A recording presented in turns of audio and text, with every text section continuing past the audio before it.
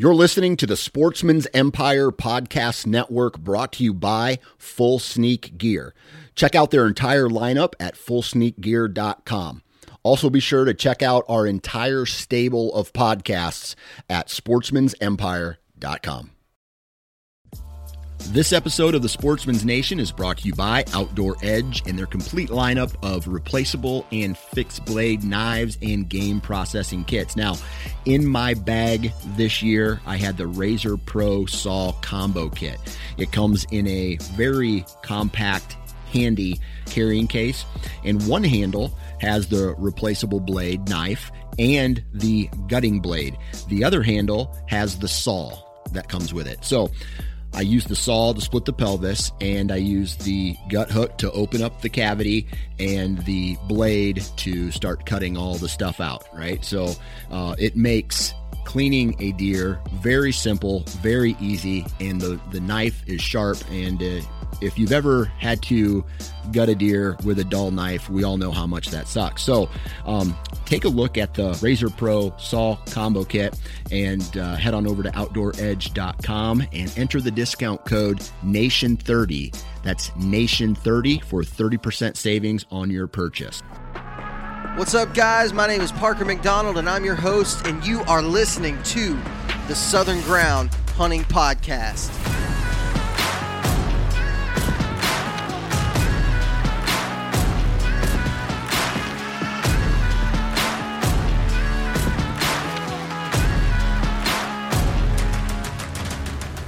All right, everybody, welcome back to the Southern Ground Hunting Podcast. I'm here by myself today.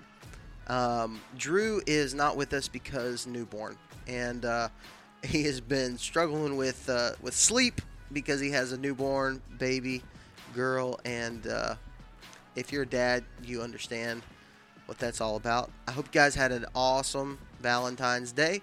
Hope y'all were smart and didn't do anything stupid, because in 9 months it's going to be deer season, and you don't want to be dealing with newborns running around or being born and doing all that stuff. So I hope you guys were smart on Valentine's Day. I know I sure was, and my wife was out of town all day today, so there was not even opportunities to make children. So that's awesome.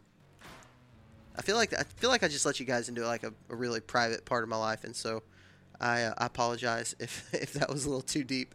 But we have got a really fun episode today, talking with Zach Shermer of Hunting the Ozarks.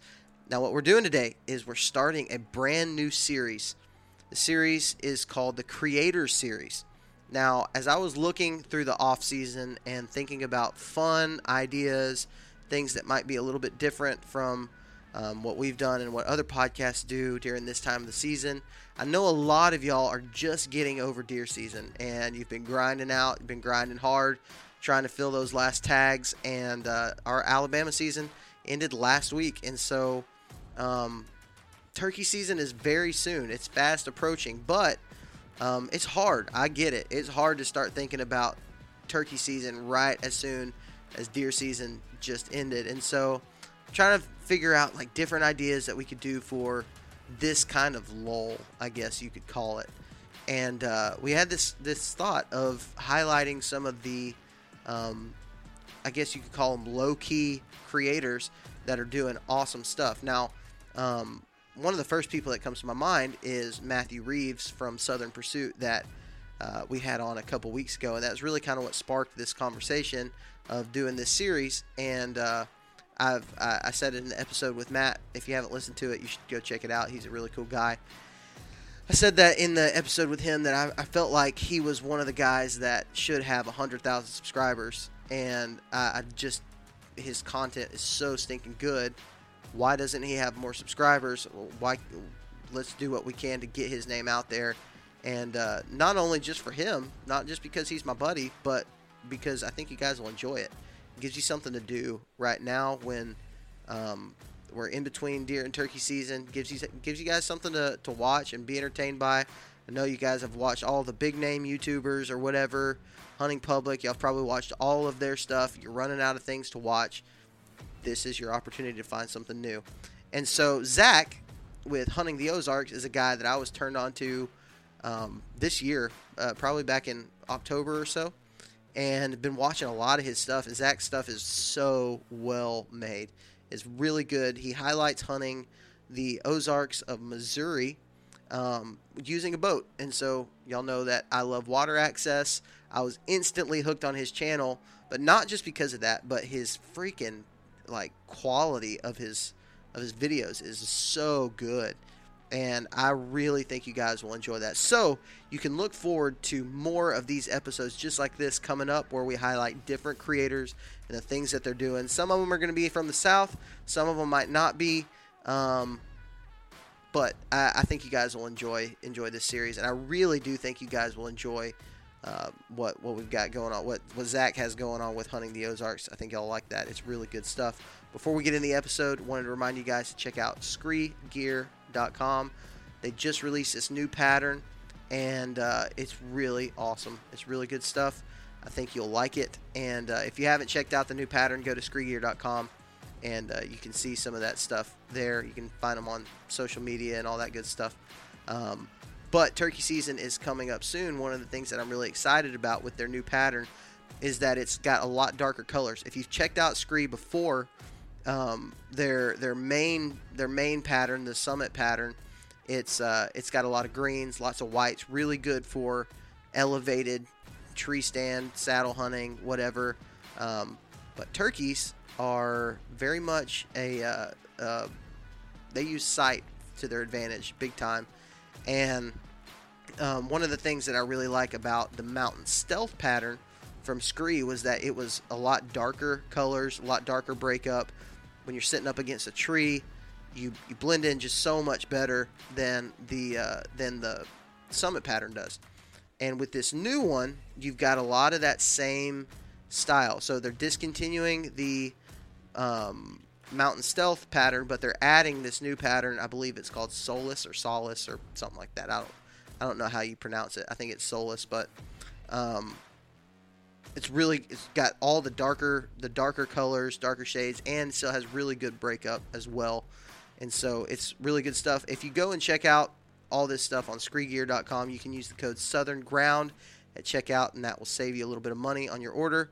Also, remember to check out Tethered Nation. I'm gonna brag for just a minute, but I finally got my own set of the Tethered One sticks that are going to be released very, very soon. I'm telling you guys, these are some of the best sticks on the market right now, and they're going to be available to you very soon, and they're freaking awesome.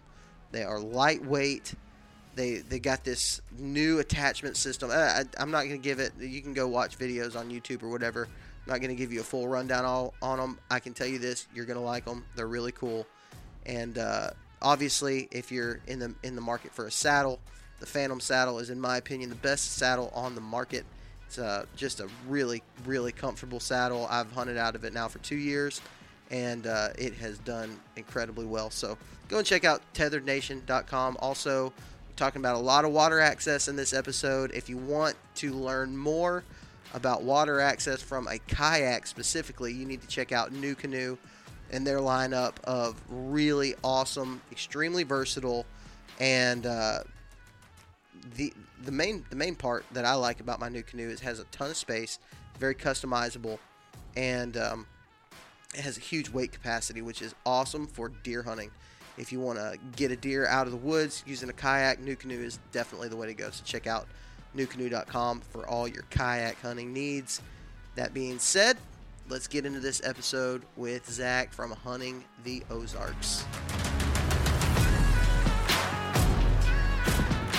We've got the first episode of a new series that we're going to do here on the podcast. It's going to be called the Creator Series. This series is all about highlighting people that I've been watching, some of the people that Drew has been watching as well. Just some of the stuff that we kind of watch to keep our minds in hunting mode on YouTube, on podcasts, on social media, whatever it might be. This is the time of the year when I start really getting desperate for content and start really trying to find people that I have not watched their stuff before to just keep me keep my mindset right while I'm in it. So right now we have got, for our first episode of the Creator Series, we've got Zach Shermer from Hunting the Ozarks. Zach, how's it going, man? Good, man. Thanks for having me as the first episode. This is awesome. Trying to stay warm though, man. It's getting pretty brutally cold here. Yes, I know it is. I've got a sister that lives pretty close to where you live, and they're like highs of like 1 degree or something like that tomorrow. It's pretty stupid cold. Yeah, and we're getting some snow. I think Oklahoma got hammered pretty good. I got some family members in Texas, and they got like 6 inches of snow in Dallas. Golly, yeah, that's where my parents live, about an hour east of Dallas in Tyler, and they said it was really cold. They canceled church services and all kinds of stuff this morning. We're getting it today or tonight, tomorrow, and the next day. And it's going to be pretty cold throughout the week, and I'm really freaking bummed about it because our deer season ended last week, and we finally had a really nice cold front come through, and deer season's over. Yeah. So I'm like, yeah, it's over here in Missouri too. But yeah, I wish it was still on. Arkansas is still open. I live pretty close to the border, so I might try to squeeze in a hunt or two here at the end of the season if I can. Oh yeah, we had a guy from Arkansas on two episodes ago, and he was telling me that they went through the end of February in Arkansas, and I could not believe that. Yeah, it's a really long season in Arkansas. So I really thought we had the longest one here in Alabama, and he was talking. I was like, "What? Y'all go through the end of February? That's crazy." Yeah, it's nuts, man. I'll tell you something about here in Alabama is our rut. I mean, there's still deer in Alabama that are going to be rutting all the way up till turkey season starts at the end of March. Oh yeah.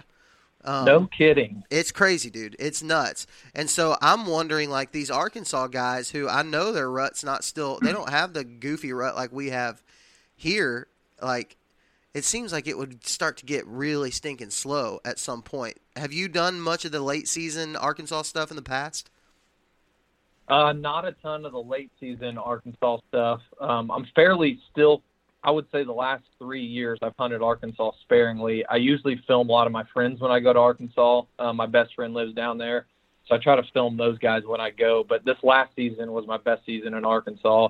Got a couple deer down. But no, I haven't spent a lot of time there late season. But I would assume it's probably not too much different from where I live in southern Missouri. They're all, it's all pretty much similar as far as rut and stuff. So I'm pretty sure they're probably trying to find any food that's left and available. And it seems like just because of the weather changes and just how different it is over that direction, it seems like a lot of their bucks would already be dropping antlers, I would think. Is that kind of the case? Yeah. Last year, my buddy was hunting. It's changed. So the first year we hunted there, they dropped really early. So we always do a New Year's hunt. So I guess we hunt some late season, but it's just a short New Year's hunt. And I think it was about 2 years ago was the first year we did it, and the bucks all have shed, and we saw a lot of bucks. Now last year he was hunting, and he said the best 8-point he's seen hunting this particular area in northern Arkansas, and it was still behind a doe in like mid-February. Wow. That's crazy. Yeah. That's some Alabama stuff right there. That deer probably came over from Mississippi or Alabama. He just had a big, huge home range. She must have been something else, man. She must have been something special for him to chase her that far. That's cool, man. So tell me this. I've been, obviously a lot of people who listen to this know my style of hunting and your style of hunting is going to be very similar. And so that's why you stuck out to me whenever I first started watching your videos. And I'm going to give a buddy of mine, Hunter Lindsay, a special shout out because he is the guy who first told me about your content. And he was like, man, I think you'd really like this guy. He does the water access thing a lot. His camera shots, his camera work is really good. I think you'll really like him. I was like, okay. Now, I'm sure you're like this. I'm definitely like this. Guys who produce content on a regular basis are very critical of other people. Like I can always just usually I can find reasons why, like, okay, that wasn't anything that I liked. But when I watched your stuff, I was like, holy cow, this is really good. And then I started looking at your subscriber numbers and things like that. And, I felt like what I was watching was somebody who should have like 100,000 subscribers. Like it was just that good. But in all reality, your channel's still at a fairly small point. So if you can tell me kind of the history of when you started. I know it hadn't been just a terribly long time that you've been serious about doing the Hunting the Ozarks channel. So just kind of give me a brief history of it. Yeah, well, first off, thank you for the kind words, man. I really do appreciate that. Absolutely. Yeah, so the history of Hunting the Ozarks, it all kind of it's kind of weird because it all kind of ties into like my career that I'm in now too. It started in 2014. So I got a job. I went to school at the University of Arkansas in Fayetteville, graduated, got a job in Sioux Falls, South Dakota. So I packed up all my stuff, headed about 10 hours north into a really different and unique environment. And when I was up there, I lived up there for a year, and off a whim one time, I just took a paycheck to Best Buy and bought me a little point-and-shoot Canon. And probably had no business buying a camera at that point because I didn't know how to run the thing or edit anything that I shot. But I wanted to be able to capture some of that unique landscape that I was in and the pheasant hunting and the unique opportunities in that part of the country. So I did a self-filmed turkey hunt and killed my first Merriam with a bow, self-filming on public land with no blind. And it came into about 10 yards, and it was all perfect on camera, and I was pumped. And I had all this footage, but I didn't know what to do with it. So I kind of, did the typical YouTube search, Google search, and kind of figured out how to scratch together a video. And I made my first video in 2014, and I put it up on YouTube and sent it to all my buddies. And they're like, dude, this is so cool, man, blah, blah, blah. It was all fun and didn't really have any kind of goal or vision at that point. But I knew that I loved that process of filming and editing and just creating. It just seemed like ultimate freedom. You can create whatever you want. So I kind of grew from there. And every time I'd come home for that next about year or so, I'd get together with my two best friends. Shout out to my buddies Levi Presley and Nathan Harold. We started just filming all of our hunts. So I'd come home for deer season and we just hunt together. We had no idea what we were doing, just bringing two stands of the woods and filming each other hunt, and really didn't have any goal or rhyme or reason as to what we were doing. We just wanted to film and edit, and it was cool and fun. And I'd say around 2015, after a really good spring and capturing a lot of birds on camera, it kind of started to dwindle a little bit. We were moving on with our careers. Nate lived down in Arkansas. So it was kind of hard logistically. We were getting married, and one of my buddies was starting a family and jobs. You know how it goes. Yep. So, and it just kind of dwindled a little bit, and around that time, I decided to take this passion I had of, filming and taking photos and turning it into a career. So I started a production business. It's called Open House Media, and I have an offshoot of that now called Boundary Creative. But anyways, I started that video and photography business around 2016 and spent, couple, 2-3 years trying to get that, up and running, so I could pay the bills. I was getting married at that time, needed to pay the bills, get a house, do all the, normal stuff that you should do. So I really didn't post a video for probably like 2 or almost 3 years. And then I kind of started again in 2018. I probably maybe posted 5, maybe 10 videos in 2018. And that's kind of whenever it sparked that fire again of like, man, this is just too much fun. I really want to kind of focus on YouTube.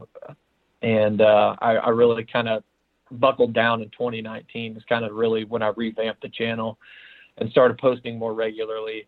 And the goals kind of shifted in 2019 when I revamped the channel into like, the goal of the channel now is really just to kind of show off the Ozarks, this region of the country that doesn't get, it doesn't get a lot of, you don't go to YouTube and see a lot of people deer hunting in the Ozarks. You might see some turkey stuff, but it's not a ton of like popularity in this area for deer hunting and stuff like that. So I just wanted to show it off. We have excellent lakes around this area, beautiful scenery, beautiful hills, a lot of diversity too. There's a lot of stuff that looks like you're in Kansas too. It's just really diverse, a lot of deer, and in my opinion, some of the best turkey hunting in the entire country. So the goal now moving forward is to kind of just show off this beautiful landscape and kind of the tips and tricks that I use to hunt this area that I grew up in. Yeah, and so, man, I just went to your channel again, and I scrolled all the way back, and you can see that like five years ago, it's like fairly consistent, posting deer and turkey, several videos from deer and turkey season, and then it just stops, and then it comes back to 2 years ago, and and that's where you can tell. But one of the things that I'm noticing on this is it looks like obviously you got a lot better in the creative space when it comes to like your thumbnails, graphic design, everything seems to be like that. When you came back with it, it was like you're a different guy. It's no longer just a couple buddies doing stuff for fun on YouTube. It's like it's super intentional. Like, I want people to watch this. It's just very professional, and that's the first thing that I noticed about your stuff. Other than the fact that it was water access, which I love, that holds a special place in my heart. But I noticed how well it's made. It's all put together in a really nice package that's just looks so stinking good, and I feel like every single one of these videos should have 100,000 views on it or 200,000 views, and so that's what we're trying to do with this creator series is get your name out there and try to show as many people. And what this does, it doesn't just in my opinion help the people that we're talking to. It helps the viewer kind of be able to expand their intake. You know what I'm saying? Like you said, not a lot of people are thinking about the Ozarks as being like a destination place to go and try to deer hunt and or turkey hunt or fish. Like it's not really the place that you think about whenever you think like, man, I want to go on an out of state hunt. And guys like you who are in this very niche category and region are really highlighting that. And so I think a lot of guys can learn a lot from the stuff that you're doing.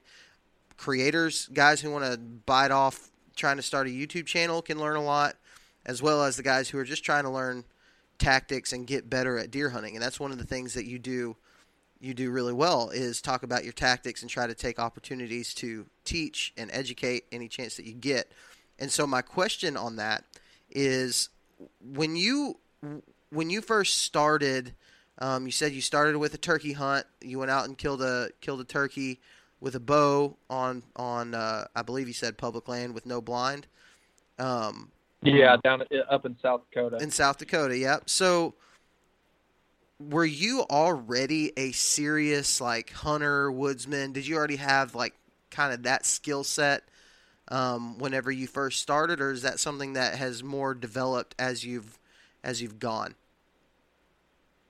Well, it definitely developed, but no, to answer your question, I've been hunting since I was probably 9 or 10 was when I killed my first turkey. My dad had some permission. He got into hunting kind of, I guess, later in life, I suppose, like after college time frame, and he got into turkey hunting. Like I said, we're in Missouri. We have really good turkey hunting. So he got some permission up north about, an hour from where I live. And this farm was like loaded with double bearded toms. And he took us, me and my brother, hunting there, 9, 10 years old, killed my first bird somewhere in that time frame, 9 or 10 years.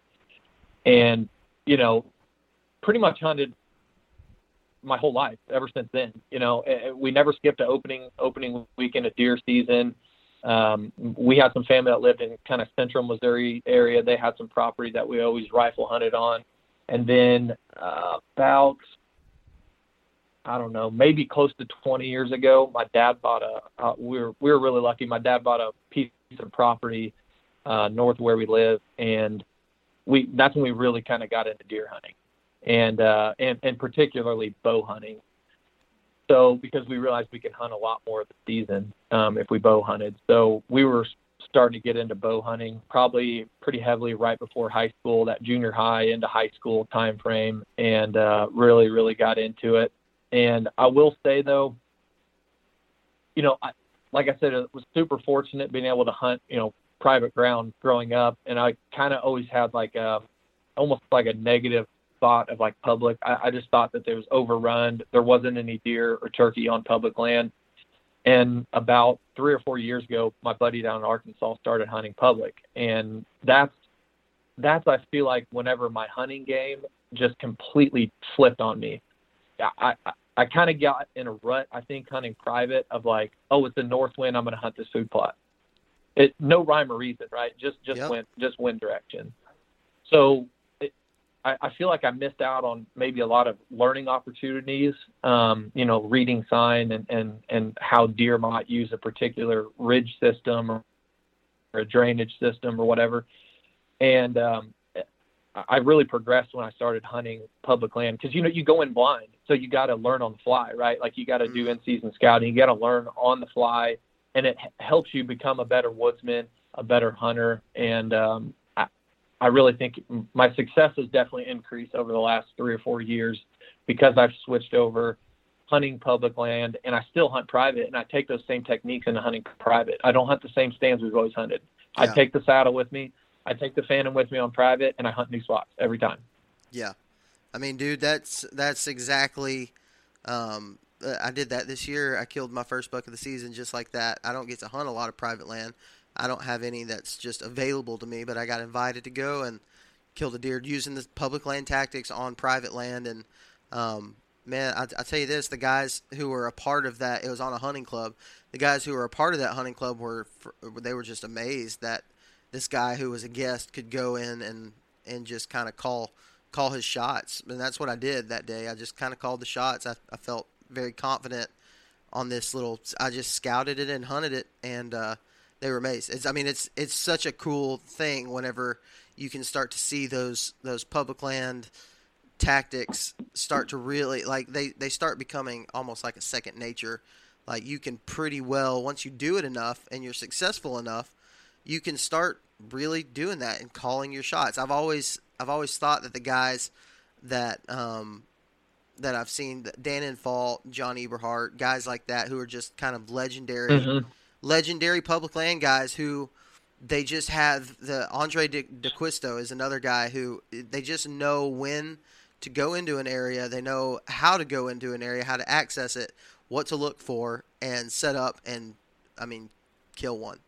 Almost just like clockwork. And it's just cool. I think a lot of guys would benefit from doing that if they would kind of step away from their honey hole, private permission properties or food plots and things like that, and really go out and try to learn how to hunt deer and not just wait on deer. I think there's a big difference. And right. They're both fun. Exactly, yeah. I'm not knocking sitting in a redneck blind over a food plot. That is fun. But yeah, oh yeah. It's exactly what you said. You can be a little more successful by kind of putting yourself in the right situations. And so, I want to kind of go back into one of the things that I was talking about earlier was there was an obvious switch in your quality of content that you were putting out. Just for some of the guys who might be listening to this and, they're wanting to start a YouTube channel, but they have zero knowledge of camera equipment, how to make a thumbnail image on YouTube. They just don't have any knowledge of anything in the creative technology space. What were some of the things that you did I guess maybe 2 or 3 of the main things that you did that upped your quality and your creativity? I failed a lot. It's just trial and error, man. Like, I think it's almost, I'm the type of person where, like, if I like something, like if I really like something, I get like single track mind on it, and I just push and push until I can learn everything I possibly can about that thing. Or, I'm not trying to call myself an expert by any means. There's still a ton to be learned, but I got obsessed with the process of, okay, so I'm a Missouri guy, Midwest or Heartland bow hunters up in Kansas City, a couple hours from us. They were a huge inspiration for me. The cinematic look, the creativity. So I would watch a Heartland bow hunter episode and be like, okay, how do they make the clouds look like they're flying through the sky? Or how do you see the rotation of the earth, the time lapses? Mm-hmm. So I just would Google search for hours. I mean, I would just try to figure out what that meant, how do you do it, and then I would just test it. So I probably have loads and loads of footage that I've never even shared anywhere to anyone, just because I'm just trying things out, Yeah. So that's the biggest thing. You're going to fail. I mean, that's just part of it. And those are all learning tools in my opinion. And so that's definitely one thing is failing. And I took that leap of faith because I love the process so much and the creativity of doing video and photography. I took that leap of faith of starting my own business. And that, if you look at, like you said, if you look at my timeline of the videos, whenever I started revamping, I had about 3 or so years of professional video work under my belt and learning from guys that have been in the game a lot longer than me, being on big, production shoots almost with national brands. We've worked with some really big national brands that everyone's pretty much heard of. So you learn a lot just being around other people that have done it and just kind of being in that world. I would say those are probably the two biggest things. And we have the internet nowadays. There's not a whole lot of excuses. If you like something, I think there's just look it up, man.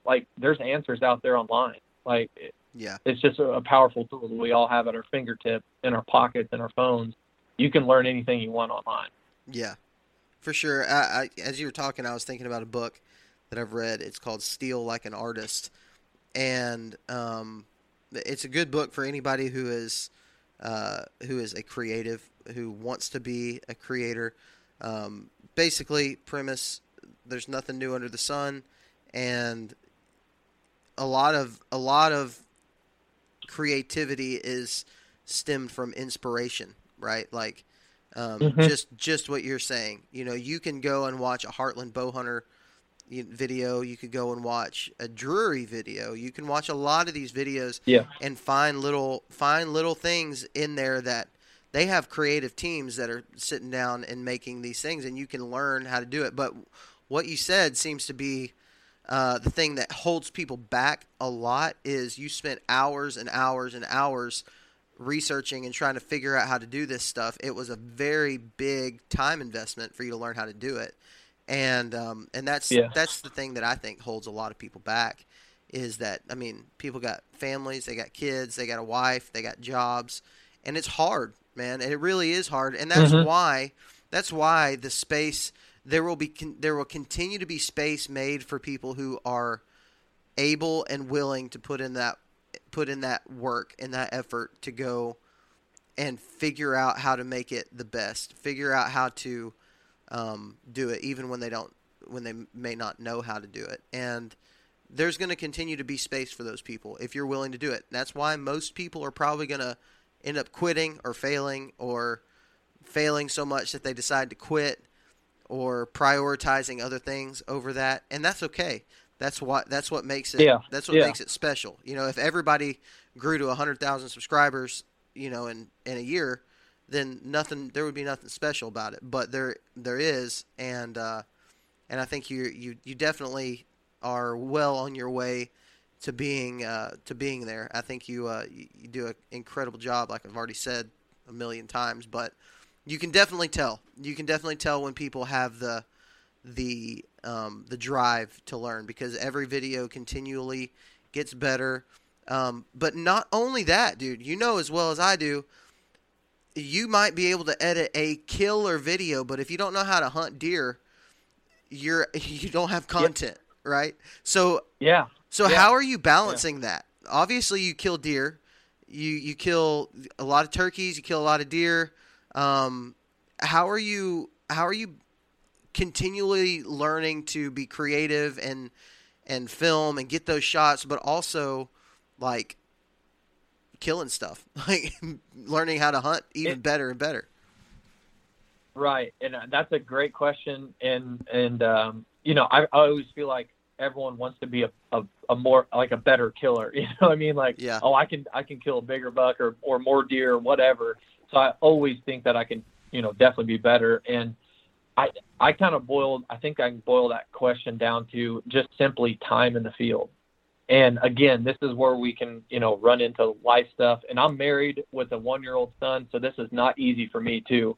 And it almost just sounds like I might be preaching, but if you're a young guy and you're fired up about it, just go do it, man. Like, I think you just spend the time in the field, and that's the biggest thing for hunting too, right? Like, if you're hunting that morning and you're not seeing anything, be looking at OnX. Where's your next bait? I mean, you got nothing planned that day, like say it's a Sunday or whatever, Saturday, whatever, and you have all day to hunt. Don't get in the mindset of like, well, I'm going to go on a morning hunt and then I'm going to go get the breakfast and chill for 4 hours and then do my evening hunt. Like, the thing that I've learned, I think it really kind of cemented in just this last season, honestly, because I'm still kind of new at this public land stuff, is like the more time I'm out, the better I become at hunting, and the better it seems like when I'm in nature, I can think about like a creative process. So like I have an idea as to what the episode is going to flow, because I'm out there, I'm scouting. Okay, so like I'm on a morning hunt. Nothing's happening now, but I was on OnX and I just found a new cove I've never hunted before on this lake. I'm going to go boat over there and scout it the rest of the day until I find something I like. And I'm learning that whole time. I'm getting, photos, video, whatever it is. And I'm finding where the deer are. And I just try to set up there. And I might not see anything. That happens probably most of the time, Yeah. You might not figure it out that first time. It might take a week or two just to figure out that area. But I guess, to answer that question, I think it's just time out in the field. For sure. And, I think one of the hardest parts for me has always been, okay, you have to, like you said, make your episode flow. You have to constantly be mindful of, I found a rub here. I found a scrape here. I need to film this. You can't just keep going, keep walking and not film stuff, because I promise you, if you go out there and you kill the biggest buck of your life and you're looking back on your footage trying to put a video together, you're going to say, crap, I wish I would have filmed this whole process. That's the hardest part to me, is kind of being disciplined enough to do it. That's a really, really good point. And there, back in 2016, 15 time frame, I always had the intention of like, I'm going to sell film all this year. And honestly, I'll just say this right off the bat, like that one time that you go hunting and you don't take your camera with you, you're not going to film the rest of the season. At least for me, it's like that. Yeah. So I had to really the last 2 years, I think, was the kind of the first 2 years that I'm like, okay, there's literally no excuses. Like I've got it's like you said, it's just a discipline thing. Like you got to do it. Like just take your camera, because if you don't bring it the next time you go, because you know how much easier it is to hunt without self-filming, right? Mm-hmm. It can be a pain. Like it's a lot longer process, a lot more moving parts, a lot heavier backpacks. It's a pain. I'm not going to lie. And if you're not seeing deer, it's hot early season. It's like, oh, man, I don't want to film this. I'm tired. I want to go home. Like you get all those things in the back of your mind. It's that little voice in the back of your mind, but you just kind of got to go, you know what? I'm out here. This is what I'm doing. This is what I had scheduled for today. So this is what I'm going to do. So just stick with it. Yeah. It's very hard. And I tell people, when people ask me about, filming and how to make an episode, how to make a video work well, my biggest piece of advice is something similar to what we've been talking about. It's film every hunt like you're going to kill the biggest big buck of your life. If you'll film every hunt like I'm going to kill a good buck, then the worst thing that's going to happen is you don't see a deer and you have to delete a bunch of footage. But the worst thing that happens if you don't do that is you don't have the footage that you need whenever it comes time. Whenever you do kill that big buck, you don't have what you need, and it's hard. Yep. I mean, it is a big time discipline, I think, for a lot of people to do that, and that's why a lot of people end up, and I get it, man. A guy, Greg Godfrey, that you and I both know, that owns Tethered, he said one time, I think in a video, he said, if you're thinking about self-filming, don't. That was it. Just don't do it because it's hard and it sucks most of the time. Man, the payoff for it is absolutely ridiculous. So you mentioned Heartland Bowhunter being one of your main inspirations. Is there any other people? It can be in the tactics realm or in the creative realm that you follow that, and it doesn't even have to be deer hunting necessarily. Just people that you follow that you've learned a lot from. Yeah, obviously. I mean, the Heartland Bowhunter guys, they're a big inspiration. I like the cinematic feel of that. Obviously, the Hunting Public dudes, they're killing it. Those guys are awesome. They just know how to put out awesome content, and it's informational. It's really well shot. Dan Infall, all those guys, all these guys that are in this public run and gun kind of space, if you will, are big inspirations. The Untamed dudes, and the Untamed guys are putting out really cool stuff too, like really cinematic video shots and stuff like that. I mean, it's probably the same ones that a lot of your followers are watching, are probably the same type of inspiration as I get from. And also, I'm a big podcast guy. I like listening to, like the Joe Rogan Experience. For some reason, when he has particular guests on, he's just like an inspiring guy, man. He's a really disciplined guy. I like listening to him. I'm always kind of got a lot of irons in the fire. I've been recently like on this big real estate kick. And there's a lot of really inspirational people in real estate, with just being super disciplined and like flipping houses and doing rentals. So, like one of them's Bigger Pockets. I don't know if you've ever heard of that one. Okay. But it's kind of, say what? I just said, okay. Yeah, I'll check it out. Yeah, check it out. It's really inspirational, even if you're not into real estate. I mean, they talk a lot of business stuff, but that's the cool thing, like I said earlier about the internet. There's a lot of like inspirational people out there, whether it be in the hunting space or not. But to answer your original question, from the beginning, it was kind of the Heartland Bowhunter feel that I really liked, the cinematic feel. And then it's just kind of grown with all the new YouTube channels that are out. You kind of pull things from everywhere. And I'll get on kick sometimes on YouTube. I'm sure most people do too. Like, the DIY Sportsman. I get in like real deep into DIY stuff, like Greg, his G2 channel, like he's always DIYing everything. Yeah. And Carl, with Heather, they're always like these DIY guys, and I get deep into those type of things typically during the off season. But there's a lot of stuff out there, man. There's a lot of inspirational stuff out there. So one of the things that I see whenever I'm constantly, especially with a podcast, I'm always looking for people who are doing cool stuff that I can talk to.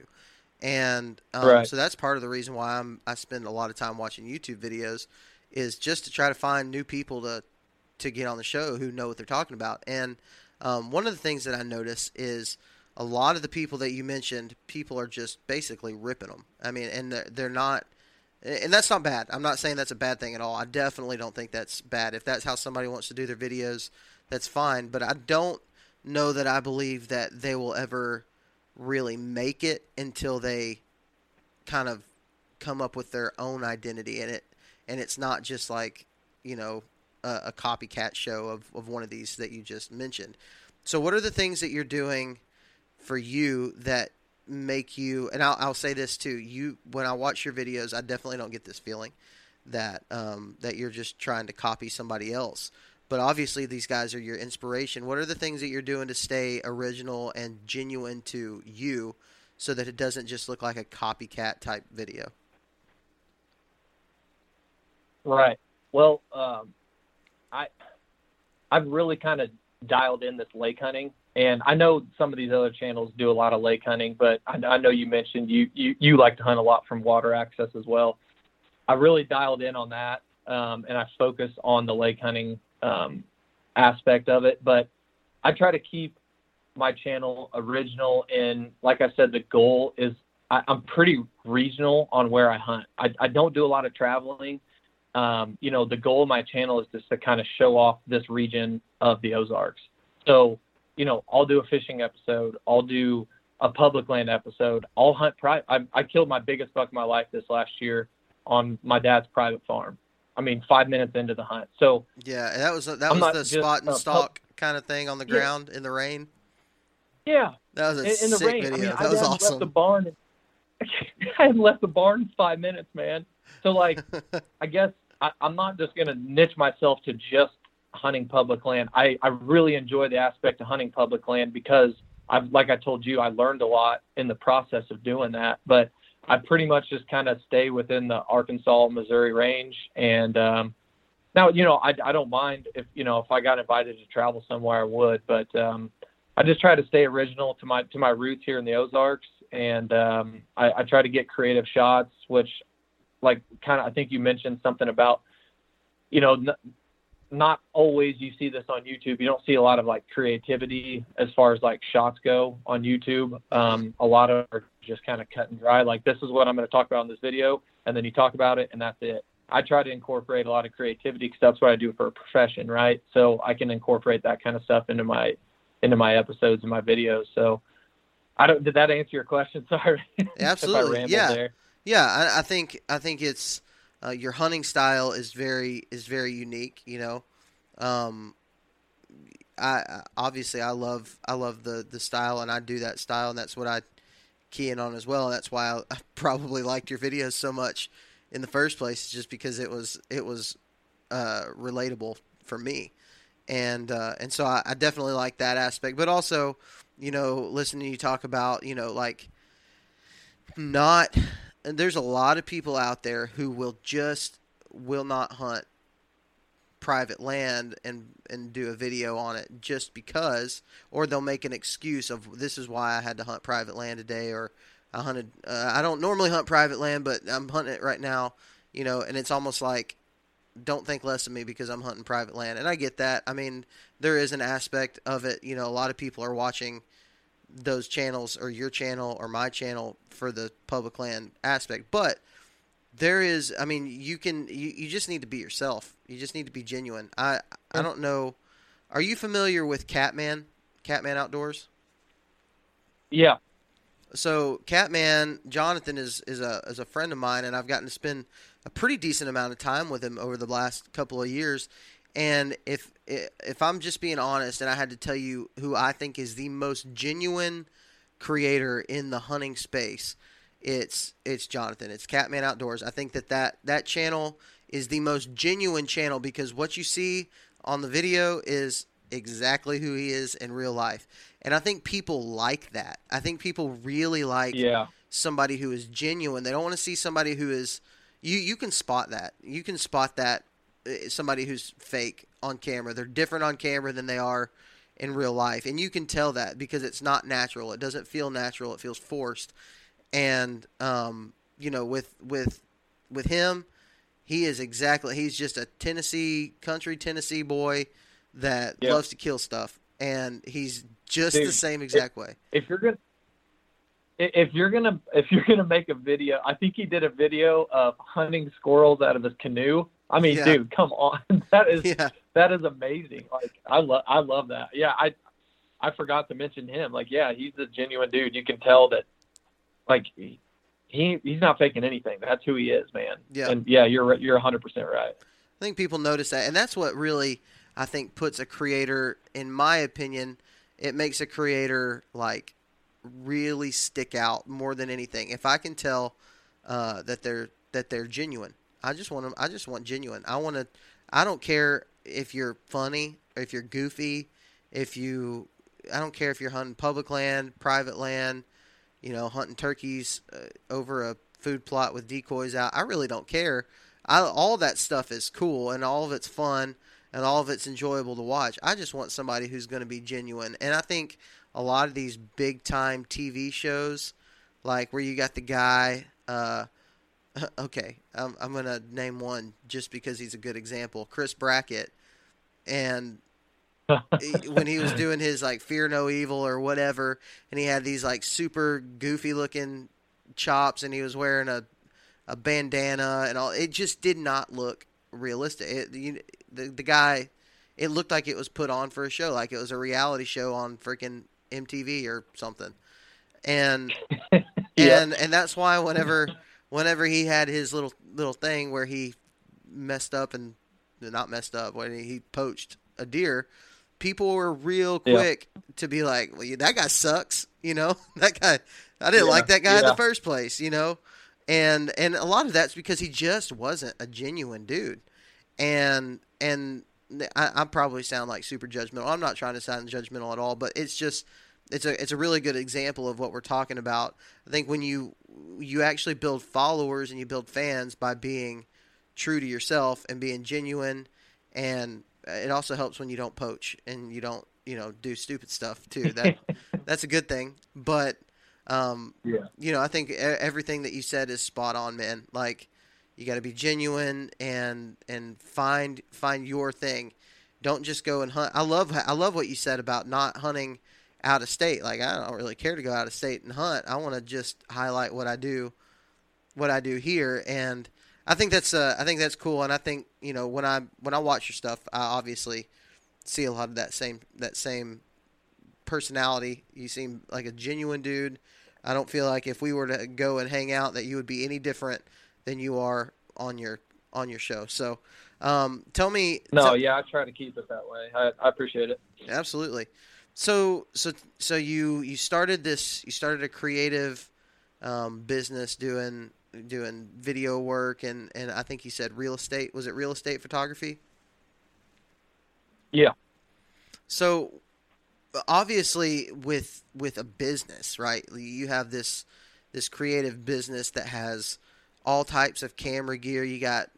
I'm sure you have lenses out the wazoo. You probably got all kinds of lenses. I saw one of your Instagram stories where you had a Blackmagic camera, and most of the guys listening to this probably they're like, "What's that?" It's not that's not Sony or Canon or I don't know that. That's not a GoPro. What's that? It's a production quality camera. I mean, it's a good high quality camera. So you have all this gear for that stuff. Are you using the same stuff for your hunting equipment as well? I don't take that Blackmagic out into the woods to sell film. Now, I did some work with Tethered on their fall series this year, and I took the Blackmagic with me on like a 10-day deer hunt in northern Missouri on public land. But excuse me, no, I don't take that nice film camera with me to sell film. It'd be nearly impossible. I'm running just a little a mirrorless DSLR. It's a Canon EOS R, and I definitely wouldn't recommend, like, if someone was wanting to start self filming, I definitely probably wouldn't recommend a DSLR to self film with. It's pretty challenging with the focusing because it's all manual focus on those lenses. Mm-hmm. But no, yeah, I mean, but yeah, that's a dual purpose camera, that EOS R. That's where I take all my real estate photography and videos with.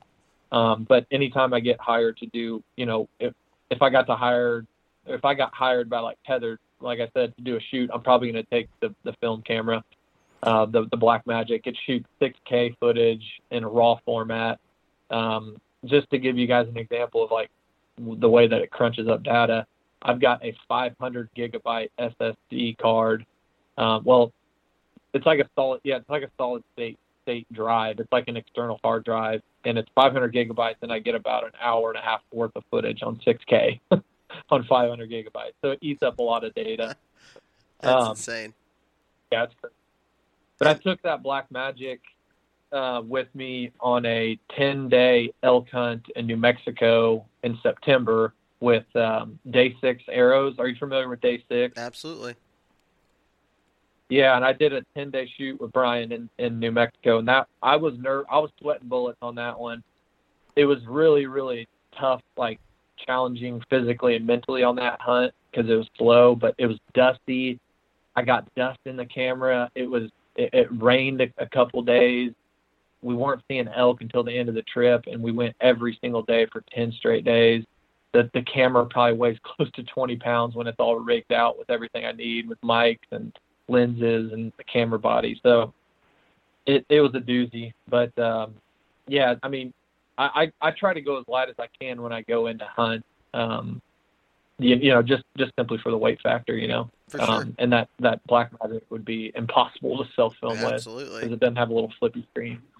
Absolutely, dude. Those things are huge. We actually use, or we don't anymore. We used to use the Blackmagic cameras at the church that I work at, and they're nothing small. I feel like my I use a Sony AX43 right now just as my tree stand camera, and then I've got a mirrorless Sony, the A6300, that I use. I use it for hunting a lot, except this year, recently, I used it for last turkey season, and I plan to use it all this year, but one of the lens that I use for the tree, something's wrong with it. I got to send it in and get repaired, but I completely agree with you, man. For a guy who's just starting out and doesn't have a whole lot of experience running cameras, a Handycam is definitely the way to go when it comes to focusing and things like that.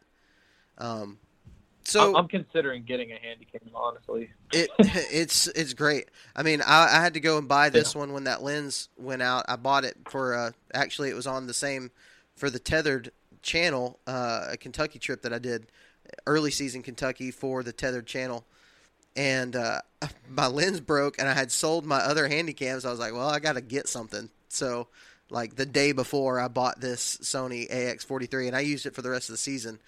And it's a great camera. It's high quality, for what it is, a sub $1,000 camera. It does a good job, and I really like it. The microphone's good, but I want to know. So you use that mirrorless camera as kind of your hunting main camera. What's your normal setup look like? As far, you don't have to explain where everything goes and stuff, but as far as camera arms. If you have a gun mounted or bow mounted camera, what's your normal hunting setup? Yeah, so I carry my camera arm is the 4th Arrow. I still have the old school base. I know they came out with those new bases that are a little bit lighter, but I got the heavy 4th Arrow base. I can't remember exactly the model names. I think, is it like the stiff arm? Are you familiar with that? Yeah, so I use the same one. I still use the heavy one, but I actually, if you ever run across Garrett Prawl, he has got a mod that he did to mine. He's probably gonna be pissed that I even said anything about it on a podcast. Hopefully, don't reach out to him, guys. Don't reach out to him. I don't want him to hate me for it. But he modded mine. I did some stuff for him, and he modded mine up to with aluminum pieces to it, and it made it as light or lighter than the new Talon base. And really? Yeah, it's still big. Nice. It's still a little bit bigger, but it's definitely lighter. And I use the carbon arm on mine, but you use the stiff arm. Is that what you said? Okay. Yeah, this is the aluminum one. It's the heavier one. I bought it 3 or 4 years ago, and I just stuck with it. So, yeah, that's what that's the camera arm, and the main camera that sits on that is that Canon EOS R mirrorless, and I run a 24-105 Canon glass, and it's an EF glass mount.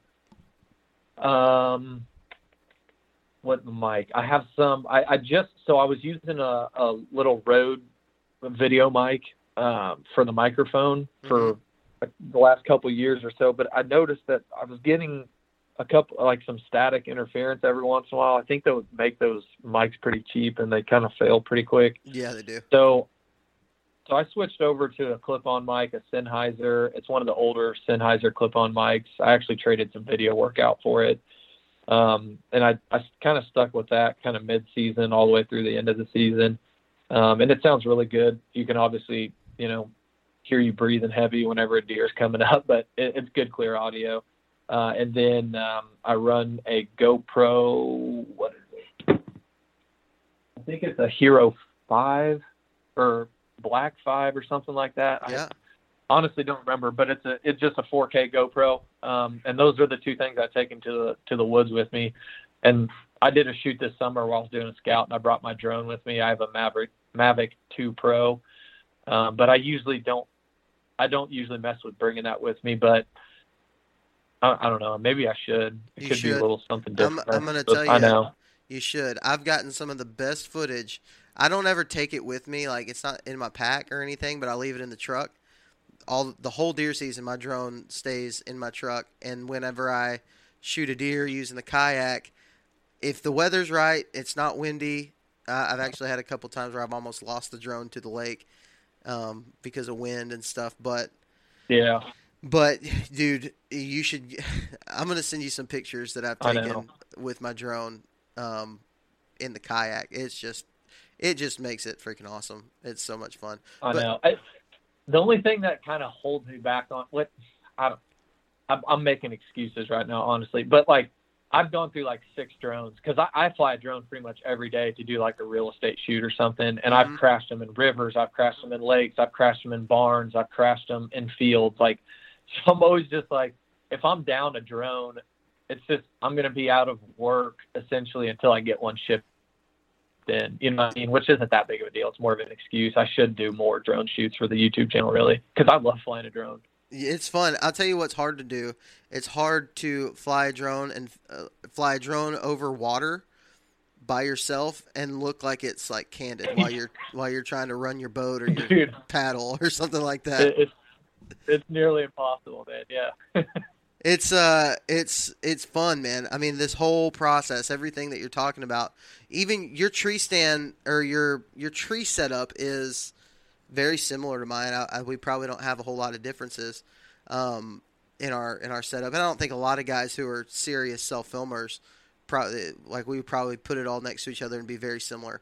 But one of the things that I've noticed about self-filming is whenever I kill a deer, that's where the really fun, creative, cool, like memory lasting shots. That's when they start to take place. Whenever you are successful on a deer or a turkey, let's say you shot a deer, you're 2 miles boat ride, and you've shot a deer at, let's say, 8 o'clock in the morning. What time are you normally coming out of the woods? Or what time are you, like, driving home and done? It's probably almost dark. Yeah. Because by the time, like you said, man, like, that's the fun part. Like, and this is where I really wish I could get, like an intern. I don't know, like, someone to help me out because, like, I have so many cool, like, creative ideas that I can't do by myself, or it's hard to do by myself. Because, the hunting stuff that I've filmed, like, professionally, dude, the after kill shots are the best, like sun flares between the antlers, the slow-mo shots of the guy turning the antler. Like, I want to do those so bad for my channel, but it's so hard to do it when you're self-filming. But I do the best I can with what I, with myself and with photos, because it can be, sometimes I forget to put the tripod in my boat, and whenever I get the deer back to the boat, I'm like, okay, I'm stacking up piles of rocks on the bank of the lake or the river arm, and I'm trying to level the camera out to get the boat shot, and I make it work, but it does take time, man. Like, it takes some time when you're doing it all yourself, because you got to process the deer. I mean, yep. You got to process the deer. You got to get the B-roll. You got to drag it back to the boat, or quarter it up in the field and pack it out. So it's a process. But yeah, to answer your question, it's if you kill one at 8 a.m., it's a long process before I get home. Yep, usually it's I shot one this year that was at I believe I shot at 8:30, 9 o'clock, something like that, and I was finally on my way home at 4 that afternoon. It's a big, huge commitment. It is, man, and that's the biggest takeaway for me. Like, I know we've kind of already touched on this, but it's like, man, you just gotta commit, because for me, it's that one time that you don't take the camera with you. It's like, oh, the next time it becomes easier to not take it. Mm-hmm. And the next time after that, it becomes even easier. So, like, it just kind of goes back to that to me. It's just like, just take it and do it, you know? Yeah. You're exactly right. You're exactly right. I mean, a lot of people right now are wanting to start, you know, they've seen a lot of people be successful trying to sell film, and they've got YouTube channels that are blowing up. I mean, it's definitely fun to think that you can do it, but at the end of the day, it's a lot of hard work. It's just very difficult. And but I mean, at the end of the day, it's so stinking rewarding. But we are running up on about an hour, and I want to know one thing before you go. One thing that you would tell a new guy that's wanting to start in this whole creative space. One thing that you feel like would help them more than anything. Okay. Let me think about it for just a second. It's probably going to be pretty similar to what I just talked about, but be a sponge. Learn as much as you can. Like I said, tons myself to learn. There's an endless amount of learning you can do. Be a sponge. Don't be afraid to fail. And the discipline, like we just talked about. Like, if you really want to do it, your friends might be with you. They might think you're crazy because you're bringing a camera every time, and it might be easy to just be like, oh, my friends are here. I'm going to leave my camera in back of the truck. I'm not going to take it with me. Like I said, it gets easier to leave it in the truck from there on out. Like, just be disciplined with it. Learn as much as you can. Find people that inspire you, and watch what they're, watch an episode. And if you have a question about, well, how do they get slow motion? Google how to shoot slow motion and just go from there. Learn how to manually exposure. Just be a sponge, and don't be afraid to fail, and just be disciplined with it. Kind of the same things we already talked about. Definitely. Well, man, I think that was that's all good stuff. Guys, if you're listening to this, man, go and check out the Hunting the Ozarks channel. It's really stinking good stuff. I know for a fact that you're not going to be disappointed by it. You're going to like what you see, and I think it's just going to be a matter of time, Zach, before your channel blows up, man, and it's up there with, a bunch of these people that are your inspiration. And so you're doing a great job. I appreciate everything you're doing. Thanks for hopping on the podcast and talking to us for a little bit. And give us one more plug. Where can people find everything Hunting the Ozarks? Yeah, appreciate the episode, man. You can find us on Instagram at hunting _the_Ozarks, and on YouTube just search Hunting the Ozarks, and it's a little green map logo with an X on it. And go down there and subscribe. Watch all of our videos. I really, really would appreciate it. And thanks for having me on the podcast, man. It's been awesome. Absolutely, dude. Well, have a good one. All right, thanks for listening to the Southern Ground Hunting Podcast. That's going to be it for this episode. Again, go check out Hunting the Ozarks. It's really stinking good stuff. Really awesome channel. Obviously, Zach is a great guy with a huge passion, and I think he's gonna do really well with his channel. And I wouldn't have had him on here if I didn't think that you guys wouldn't enjoy his stuff. So make sure you check him out. Also, you can find all of Southern Ground stuff on YouTube, Facebook, Instagram. If you want to go to YouTube, I am putting turkey hunting footage up as we speak. There's actually a brand new episode up today, and I put one up last week. I started putting up turkey videos last weekend, and got a really fun one. The first one I posted was one of my favorites, but then we got another one coming up today, another one on Thursday. What I'm trying to do is be extremely disciplined. I am going to have Mondays and Thursdays for probably through the next month. Mondays and Thursdays are going to be video days, so you can go to the Southern Ground Hunting channel and find a new turkey hunting video every Monday and Thursday. Again, you can check us out on Facebook and on Instagram at Southern Ground Hunting. that is going to be it for this episode. If you're going to be in the outdoors, whether it's scouting, squirrel hunting, hog hunting, whatever you're doing, remember this. God gave you dominion over the birds of the air, the fish of the sea, and the beasts of the earth. So go out and exercise that dominion. We will talk to you next time.